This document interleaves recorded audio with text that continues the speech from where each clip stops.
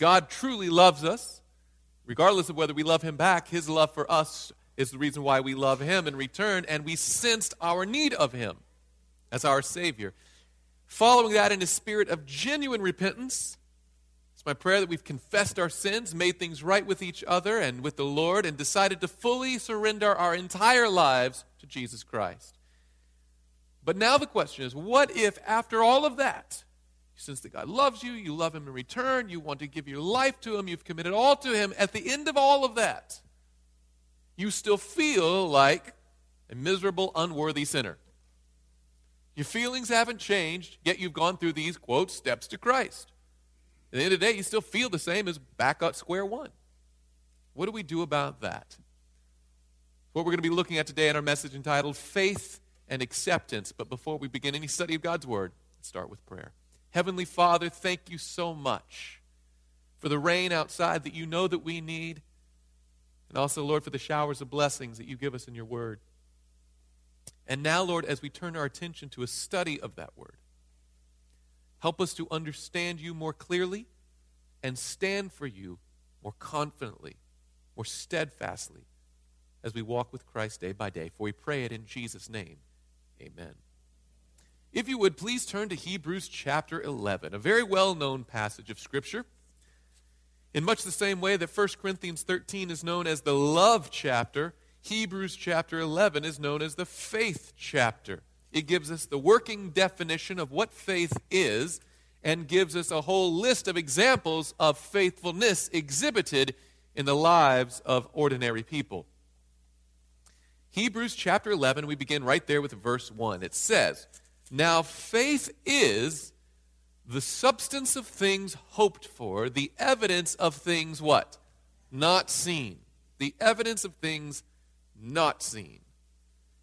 Now, as it goes through, and again, we cannot go through step by step, word by word, the chapter of Hebrews 11, but plenty of examples are given. For instance, skip down to verse 4, and it goes, notice, in chronological order. It starts with creation, and then the earliest people in the earth. It starts in verse 4 there. "By faith, Abel offered to God a more excellent sacrifice than Cain, through which he obtained witness that he was righteous, God testifying of his gifts, and through it he, being dead, still speaks." So though Abel is dead because of his faithfulness, his legacy of faithfulness still speaks to us today. Now, when you look at what Cain and Abel actually did there, they both brought sacrifices to the Lord, but Cain brought the one that he wanted, and Abel brought the one that the Lord had instructed. So why did Abel bring the first fruits of his flock? Well, simply because God said so. It wasn't because it felt better. I'm guessing it would have been easier and more acceptable, to your inside. You don't want to damage an animal, but God had said so, so Abel does it, and he pays the price for it. But he gives us a legacy of faith. Look down at verse 7. "By faith Noah, being divinely warned of things not yet seen, moved with godly fear, prepared an ark for the saving of his household, by which he condemned the world and became heir of the righteousness which is according to faith." Again, notice that Noah built a boat in a time not only when it hadn't ever flooded, but when it hadn't even rained at all. But he built a boat being confident of things that he had not yet seen, as though they were going to happen, definitively, absolutely confident of things he hadn't seen yet, simply because God said so. When God calls and tells you to build a boat, you do it. Very simple. Look at verse 8. "By faith, Abraham obeyed when he was called to go out to the place which he would receive as an inheritance. And he went out in what condition? Not knowing where he was going." Now, some of us do that from time to time, but I doubt the Lord is leading us. We just go out rambling around. But Abraham did this. The Lord says, "Get up and go that way." And the Lord didn't say, "You're headed here, and I'll show you a picture of it, and here's what's going to happen." He just said, "Just go out." And he obeyed. That's the definition of faith. He went by faith. He did. He was confident of things that he didn't see. So again, we think of that again. Substance of things hoped for, the evidence of things not seen. Now, of course, it's not just not seen, but also not felt or heard or smelled or tasted. Any sensory evidence, any tangible proof that what God said will actually happen is completely absent You just do it because he simply said so, regardless of what you feel about it, okay? Now, the deeper level of faith is we're supposed to be faithful not only when we don't see, taste, touch, smell, hear it on the external level, but what if on the internal level it doesn't even seem rational? It doesn't even seem possible that God will fulfill. Keep reading. It goes to the second chapter. Let's go to verse 17. This deeper level of faith. That not only externally do you not see evidence, but internally it seems crazy. It feels off. Hebrews 11, go to verse 17. By faith, Abraham, when he was tested, offered up Isaac. And he who had received the promises offered up his only begotten son, of whom it was said, in Isaac your seed shall be called. Now you get this. God had earlier said, Isaac will be the heir of this great legacy, and through him will be a great nation. And then the same God who said that turns around and says, now go kill Isaac. Now, externally, of course, no one has any inclination that you want to destroy your own children. Of course not. Well, hopefully, at least time to time, maybe. But no. In all seriousness, you never want to do that. But internally, notice that this created a tension inside of Abraham. So much so that the Bible records the next verse. Concluding that God was able to raise him up even from the dead, from which he also received him in a figurative sense. So Abraham had to come up with a theological construct, a theory or a philosophy of how God would resolve this tension. He says he's going to live and be a great nation, but at the same time offer him up as a sacrifice. It didn't seem, it created what we would call cognitive dissonance. Ideas that don't match. And so Abraham had to formulate in his own mind a theological construct that would resolve this tension. All right, well, if God said he's going to live, but then commands me to end his life, then somehow that same God must renew his life. Now, to us, we think, well, sure, if the Lord lets someone die or lays someone down, he can raise them back up. He's done it plenty of times. And we, at this point in Earth's history, can spout off example after example of people who have been raised from the dead. But think about it from Abraham's perspective. Up until this point, has anyone ever been raised from the dead? No. The very first person in all of the Scripture to be raised from the dead is Moses. But this is Abraham. Still got to have, Isaac, have Jacob, have the 12 children of Jacob, and then Joseph would go into Egypt, and then Moses would lead them out, and then have the 40 years of wandering and all. And at the end of that would be the very first resurrection. This is literally hundreds of years before anyone had ever been raised from the dead. But he thought, surely the Lord will find a way out of this. So I'm going to go forward in faith, even if on the inside it seems completely bizarre. No internal or external evidence that God's word will be true, but I'm going to trust it simply because he said so. It's a powerful testimony to faith. Faith is the substance of things hoped for, the evidence of things not seen. We see this kind of faith oftentimes exemplified in the people that Jesus would encounter who were sick from physical maladies and illnesses. Go to John chapter 5. Let me give you an example of this. This faith that doesn't see anything on the outside or feel anything on the inside, but acts anyway just on the command of God, just on the promise that he offers. John chapter 5. And we'll start with verse 5.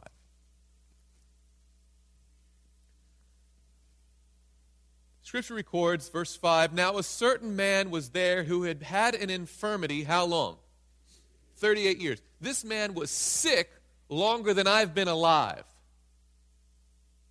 I can only use that line for a little bit longer, but the fact of the matter is he's been crippled and unable to walk for a longer time than I've lived my entire experience.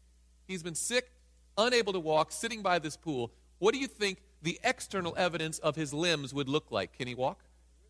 Yeah. 38 years? How big are those legs? Pretty small, right? Those muscles, the arms, the back, you haven't exercised, you don't use it, you lose it, right? He doesn't have any physical evidence that if someone said, hey, get up and walk, he even could.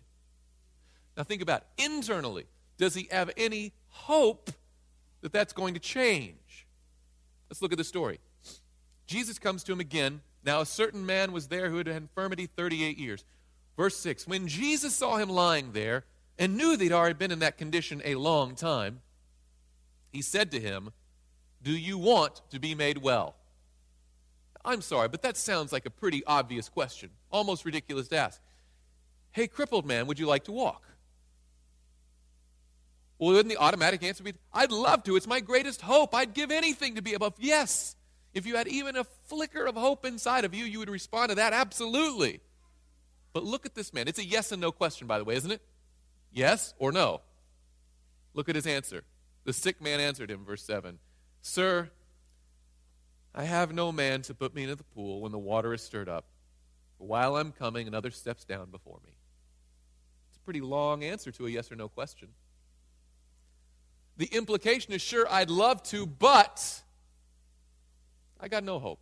I got no help. It's just not possible. And in that moment, Christ cuts right to the quick and says to him, verse 8, rise, take up your bed, and do what? Walk.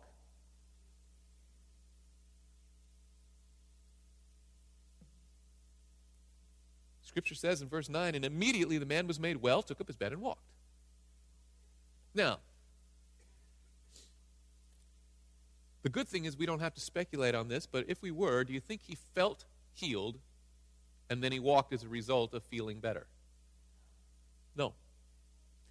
When Christ said, rise, take up your bed, and walk, his limbs stayed the same size. Just as crippled, just as atrophied as they ever had been.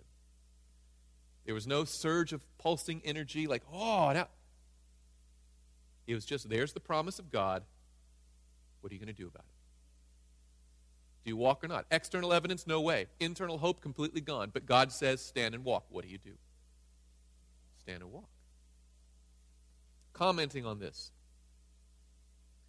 Steps to Christ, page 51. The sick man might have said, and from a human perspective, from a logical, rational, reasoning point of view, this would make sense. The sick man might have said, Lord, if thou wilt make me whole, I will obey thy word. See that? As soon as I see the evidence, as soon as I feel the strength, I will respond. Now, it doesn't take too much speculation, but what do you think would have happened if he had responded with, as soon as I feel it, I'll do it? He would stay the same sick he'd always been. You can read that account, by the way, in Desire of Ages rendering of this story, too. That's exactly what would have happened. He would have missed the opportunity. He was sitting there. Again, the sick man might have said, Lord, if thou wilt make me whole, I will obey thy word. But no, he believed Christ's word, believed that he was made whole, and he made the effort at once. He willed to walk, and he did walk. That's what he wanted to do. He saw the promise of God said he could, even though every evidence to the contrary screamed otherwise. He got up and walked. And in the walking, the healing came. He was made whole. He acted on the word of Christ, and God gave the power. He was made whole. And now here's the spiritual application of this. In like manner, you are a sinner. Sorry if we had to be that blunt, but it's true, right? We are just as sick as that man was sick. Just his was physical and ours is spiritual. But every one of us, according to Scripture, have fallen short of the glory of God. All of us have sinned and come short, yes? And some of us is 38 years. Some of us even longer. But to the same degree that man's limbs were basically good as dead, so are many of our spiritual walks with Christ. Yet Christ comes and said, I promise I can give you strength. I will pardon your past, give you victory in the future. Will you stand up and walk? In like manner, you are a sinner. You cannot atone for your sins. You cannot change your heart and make yourself holy. But God promises to do all this for you through Christ. You believe that promise. You confess your sins and give yourself to God. You will to serve him. And just as surely as you do this, God will fulfill his word to you. Now listen to this. This is a fascinating language here. If you believe the promise, believe that you are forgiven and cleansed, God supplies the fact. Okay? The fact that you are forgiven and cleansed is not a fact until you apply your faith in it. In the same way, that man was not a full, healthy, ambulatory person, mobility restored, while he was sitting there until he accepted that promise and began to walk. That makes total sense, but you don't walk until you walk. Right? Same thing here. If you believe the promise, believe that you are forgiven and cleansed, God supplies the fact. You are made whole just as Christ gave the paralytic power to walk when the man believed that he was healed. It is so if you believe it. So now it makes us think, now what promises has God given in his word? I mean, we can go through a list of them. I just have a few samples, but you could probably ponder all the great promises in Scripture. I think of Ezekiel 36:26. I will give you a new heart and put a new spirit within you. I will take the heart of stone out of your flesh and give you a heart of flesh. 1 John 1:9. If we confess our sins, he is faithful and just to forgive us our sins and cleanse us from all unrighteousness. But what if it doesn't feel like I'm forgiven? What does it feel if I'm cleansed? Am I or am I not? Well, it depends. Do you actually believe what he says? If you believe, it is fact. If you negotiate, if you say, I will trust you, Lord, when as soon as I feel more spiritual, as soon as I look, nope. He says it and that's it. Philippians 4:19, and my God shall supply all your need according to his riches and glory by Christ Jesus. Or how about this one? For victory in the future. 1 Corinthians 10:13, no temptation has overtaken you except such as common to man, but God is faithful, who will not allow you to be tempted beyond what you are able, but with the temptation will also make the way of escape that you may be able to bear it. He promises that every temptation that comes, he will give you strength to resist, strength to fight, and victory in Jesus. The question is, do we actually believe it? Many of us hear that, wish it were so, but walk as though it weren't. We sing songs like Onward Christian Soldiers, but my question is, how many of us are actually in the fight? Or we just assume, well, that's for other people. No, friends, that's for you. Just as much as for anybody else. Praise the Lord that God's promises aren't only true when we feel that they're true. That they're true regardless, and his promises are completely independent of your fleeting feelings.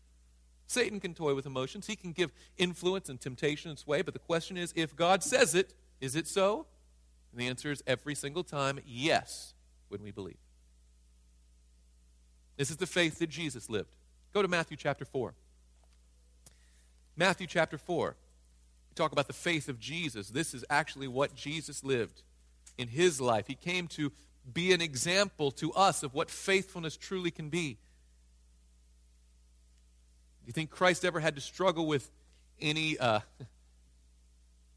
external evidence to the contrary that things were going to be okay in the end? Sure. Maybe internal struggle that it doesn't seem hopeful. Matthew chapter 3, by the way, ends with the baptism of Jesus. In the last verse of chapter 3 in verse 17, it says, and suddenly a voice came from heaven saying, this is my beloved Son in whom I am well pleased. But then the very next words of Scripture, then Jesus was led up by the Spirit into the wilderness to be tempted by the devil. And when he had fasted 40 days and 40 nights, afterwards he was hungry. Now when the tempter came to him, he said, if you are what? Son of God. Did Christ had he just heard a confirmation from the mouth of the Lord himself? Yes. And now, 40 days later, I'm guessing that's the last thing he's heard from God. It was over a month ago. And now it's gotten cold at night, hot in the daytime, hungry the whole time. Starting to look ragged, feel ragged. No supernatural support whatsoever. He's just alone. And the devil waits, and he waits, and he waits. And then he comes to him when he's got all external evidence that what had just been said was true, are all wiped away. And then he comes to him and says, now, if you are the Son of God, command these stones to become bread. Praise the Lord for his answer in verse 4. But he answered and said, it is what? Written. He does not say, I am confident, I feel this, or I see. No. He simply said, it is written. Man shall not live by bread alone, but by what? Every word that proceeds from the mouth of God. He knew that he was the Son of God, not because it looked that way or because it felt that way on the inside, but because God had said it. That's it. And he's able to resist the devil because God had said so in his word. He gives us an example to follow. Each time, of course, you understand that Satan would come with another trick. He'd try to twist Scripture. He'd try to approach from this way or that way, but every time he was rebuffed with the same three words, it is written. So when Satan comes to you, can you use the same weapon? Absolutely. It is written. It's not, I feel confident. No, you don't. Probably feel miserable. I shouldn't say things like, well, get over it, but it's true, right? Your walk with Christ has nothing to do with your feelings. It has everything to do with his faithfulness. Amen? So if you feel discouraged, so what? It is written. Yeah? Now, the ultimate test of faith. When Jesus surrendered his life on the cross, he didn't just cry out, my God, why aren't you paying attention? Or my God, why are you ignoring me? He said, my God, why have you what? You have it felt on the inside. And every external evidence screamed that God himself had turned against Jesus. Would he still trust his word even then? When it appeared that God himself was his own enemy.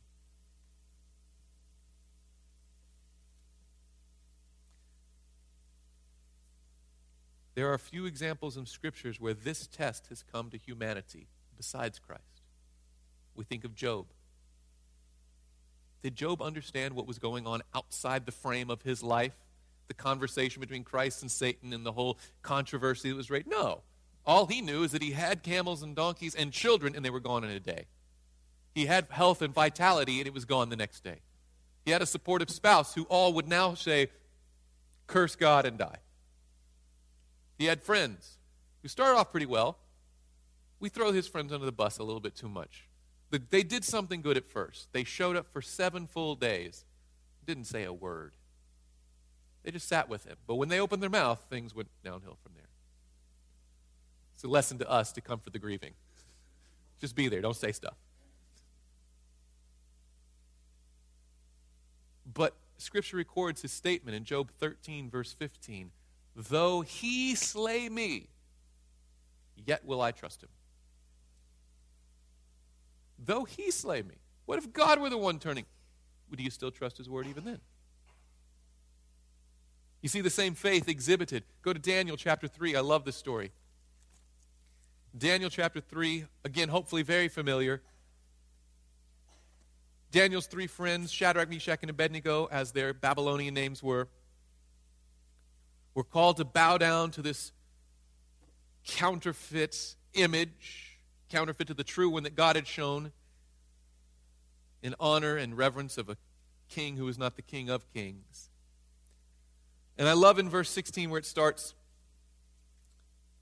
Shadrach, Meshach, and Abednego answered and said to the king, O Nebuchadnezzar, we have no need to answer you in this matter. Because no, it was the question before that in verse 15. Who is the God who will deliver you from my hand? We have no need to answer you in this matter, O king. If this is the case, our God whom we serve is able to deliver us from the burning fiery furnace, and he will deliver us from your hand, O king. But if not, even if God abandons us, lets us roast in that fire, so what? Let it be known to you, O king, that we do not serve your gods, nor will we worship the gold image which you have set up.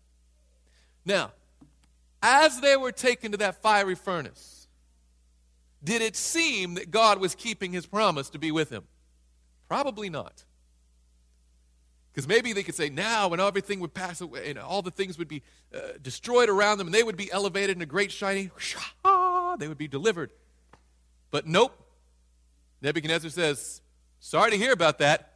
Go to the fire. Like, we're still bound. We're going to the fire. It's not working. Uh-oh. By the way, the fire seemed real, didn't it? The guards who took them up, they fall over dead. But of course, you know the safest place for them to be that day was in the middle of that fire. Because God was with them. Though he didn't feel like it. Though it didn't look like it. It's not like God just materialized beside them and said, let us walk on in. Well, sure, that's easy. But what happens when you don't see God? You don't feel God, and all you see is the fire and feel the heat, and people are passing out dead next to you. Even if he doesn't rescue us, I want you to know we're going to go in faithful. I'd rather die faithful than live through compromise. Perhaps one of the most interesting examples of this is found in Genesis 32. This faith that even if God himself were to abandon you and turn against you, you'd remain faithful. Genesis 32. This is the story of Jacob, and he's trying to reestablish relationship with his brother Esau. And he's taking his now large family and heading them back towards Esau in a very humble, contrite way. And we notice the story. We'll start in verse 3, Genesis 32. Then Jacob sent messengers before him to Esau his brother in the land of Seir, the country of Edom. And he commanded them, saying, speak thus to my lord Esau. No, that's a nice, he doesn't just say my brother Esau, he says my what? My lord Esau. And then he says, thus your servant Jacob says. He's coming with a very humble approach. I have dwelt with Laban and stayed there until now.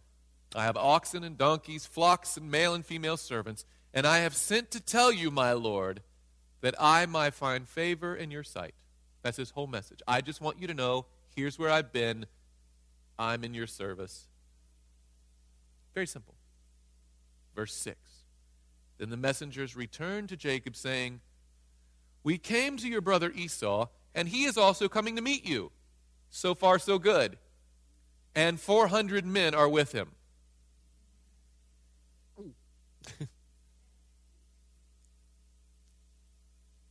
Jacob's going with women, children, and donkeys. Esau is coming to meet him with 400 men. So, verse 7, Jacob was greatly what? Afraid and distressed. He starts making escape plans, right? And he divided the people that were with him and the flocks and herds and camels into two companies. And he said, if Esau comes to the one company and attacks it, then the other company which is left will escape. So he's like, uh-oh, this isn't going to work. But before he turns tail and run, watch what he does here now. Verse 9. Then Jacob said, O God of my father Abraham and God of my father Isaac, the Lord who said to me, return to your country and to your family, and I will deal well with you. Notice he's saying, I'm addressing you, Lord, the very one who told me to come here and go back to my family. And the same one who said, if you do that, I will be faithful and treat you well. I'm coming to talk to you now. I've done my part, and what do I get in return? There's an army coming to meet me.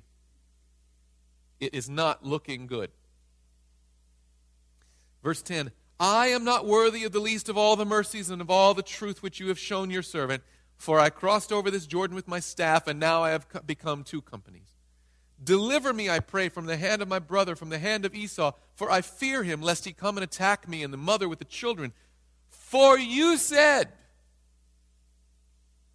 I will surely treat you well, and make your descendants as the sand of the sea, which cannot be numbered for multitude. He said, Lord, I'm coming to you simply because you said this, and everything looks like it's not panning out. Lord, you promised.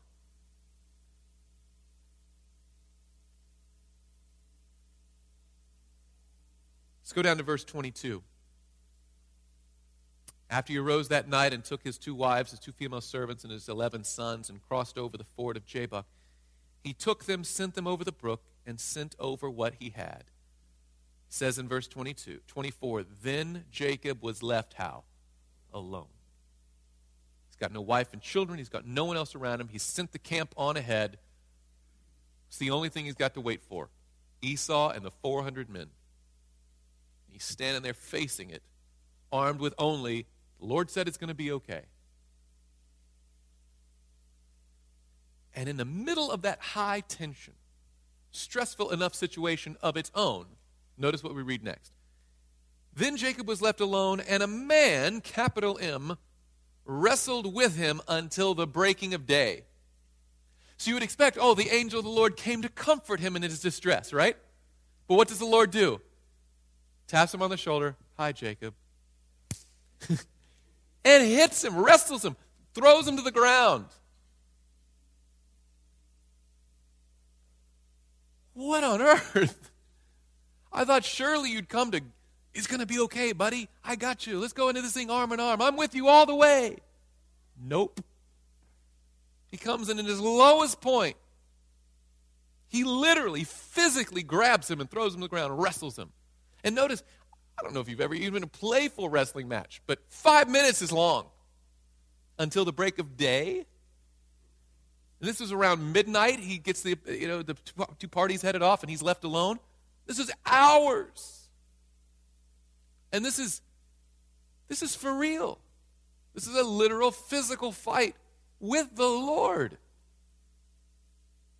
What is going on? Verse 25, now when he saw that he did not prevail against him, he touched the socket of his hip, and the socket of Jacob's hip was out of joint as he wrestled with him. So all the natural moves, and all of a sudden he's getting daylight. Jacob's not letting go. He's not resisting, so the Lord takes out one supernatural, and his whole hip is wrenched out of joint.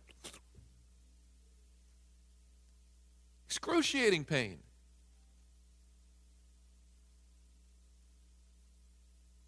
And he said, let me go, for the day breaks. Get away from me, Jacob. I'm done with you.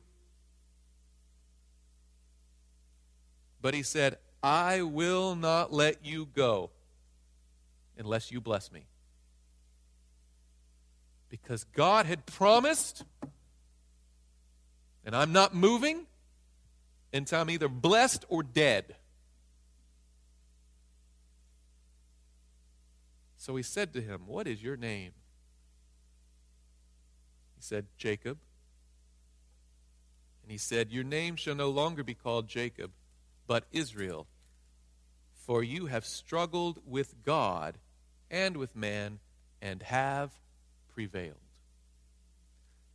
Now, looking at the physical fight, did Jacob win the physical fight? No. At the best, it was a stalemate, and then God pulls out the supernatural, and it's over in an instant. My friend Dave Feely likes to bring out this point. What must have gone through his mind when he realized who it was he was wrestling with? Oh my, he can do this in one touch? I'm so incredibly toast. I'm done. But then he's like, wait a minute. But he could have done this all along. But he hasn't destroyed me yet. And while I have one breath left, while I have one pulse beating through my body, I'm not letting go. And in that, Jacob prevailed against God. Then Jacob asked, saying, tell me your name, I pray. And he said, why is it that you ask my name? And he blessed him there. He got the blessing he wanted. Now, why do I bring this up, this particular case of not only not seeing external evidence or having internal peace or assurance about something, but even in the most depths of despair, having the Lord himself turn on us, at least it seemed. Why bring that up? Because, friends, according to Scripture, there will be, before the Lord comes, a time called the time of Jacob's trouble. Go to Jeremiah chapter 30.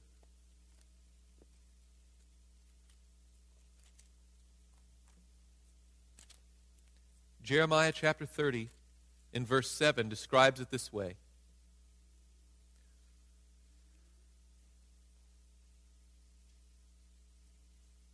Jeremiah 30, and we're going to verse 7. Alas, for that day is great, so that none is like it. It is the time of Jacob's trouble, but he shall be saved out of it. So apparently there's a time of test coming before the Lord returns, but those who remain faithful will be saved from it, saved through it, saved out of it. A fascinating article was written, and I'll give you a couple excerpts from it. From Signs of the Times, November 27, 1879. Listen to this carefully. Those who live in the last days must pass through an experience similar to that of Jacob. Now we know from reading the prophecies of Daniel and Revelation that there's going to be a time of false worship imposed, and commandment breaking will be the law of the land, and we'll have to choose our allegiance, and it will seem, well, every man has turned against us, but at least we've got God on our side, right? But what happens if you've lost every earthly support and every internal confidence you have in yourself is just shot, and in that moment, it seems that God himself comes down, smacks you in the face? What do you do? Will you truly have the faith of Jesus? It's the reason it's called the time of Jacob's trouble. Watch this now. Those who live in the last days must pass through an experience similar to that of Jacob.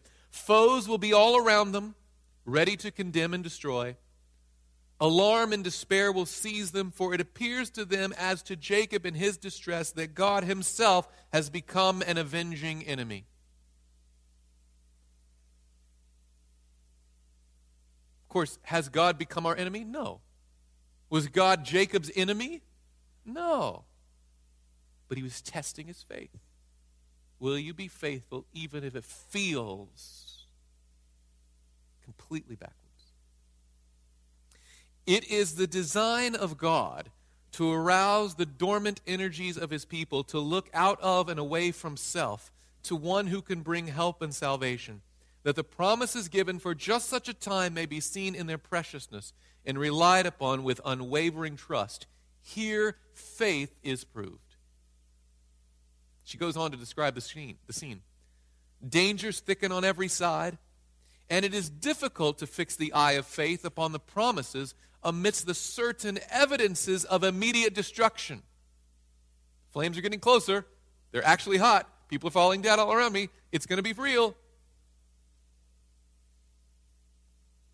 But in the midst of revelry and violence, there falls upon the ear peal upon peal of the loudest thunder.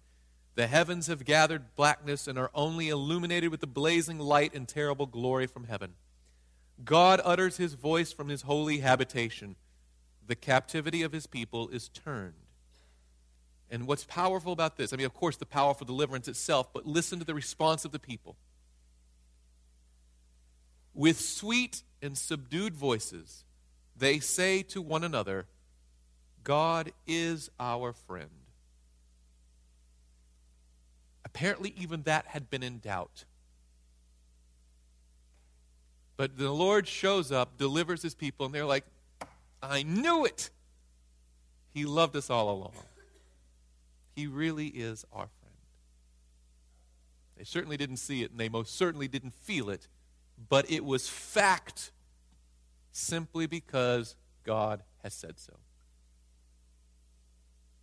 I can't think of any stronger appeal to make at the end of this message than to go to Hebrews chapter 10. Hebrews chapter 10, starting with verse 35.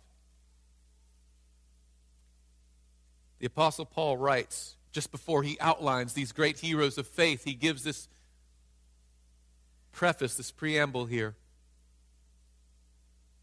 After he talks about how the just shall live by faith, he says here in verse 35, therefore do not cast away your confidence, which has great reward.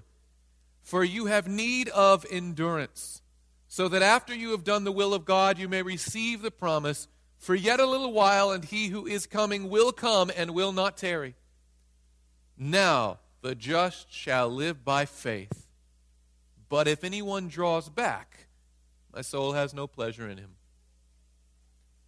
But verse 39, But we are not of those who draw back to perdition, but of those who believe to the saving of the soul.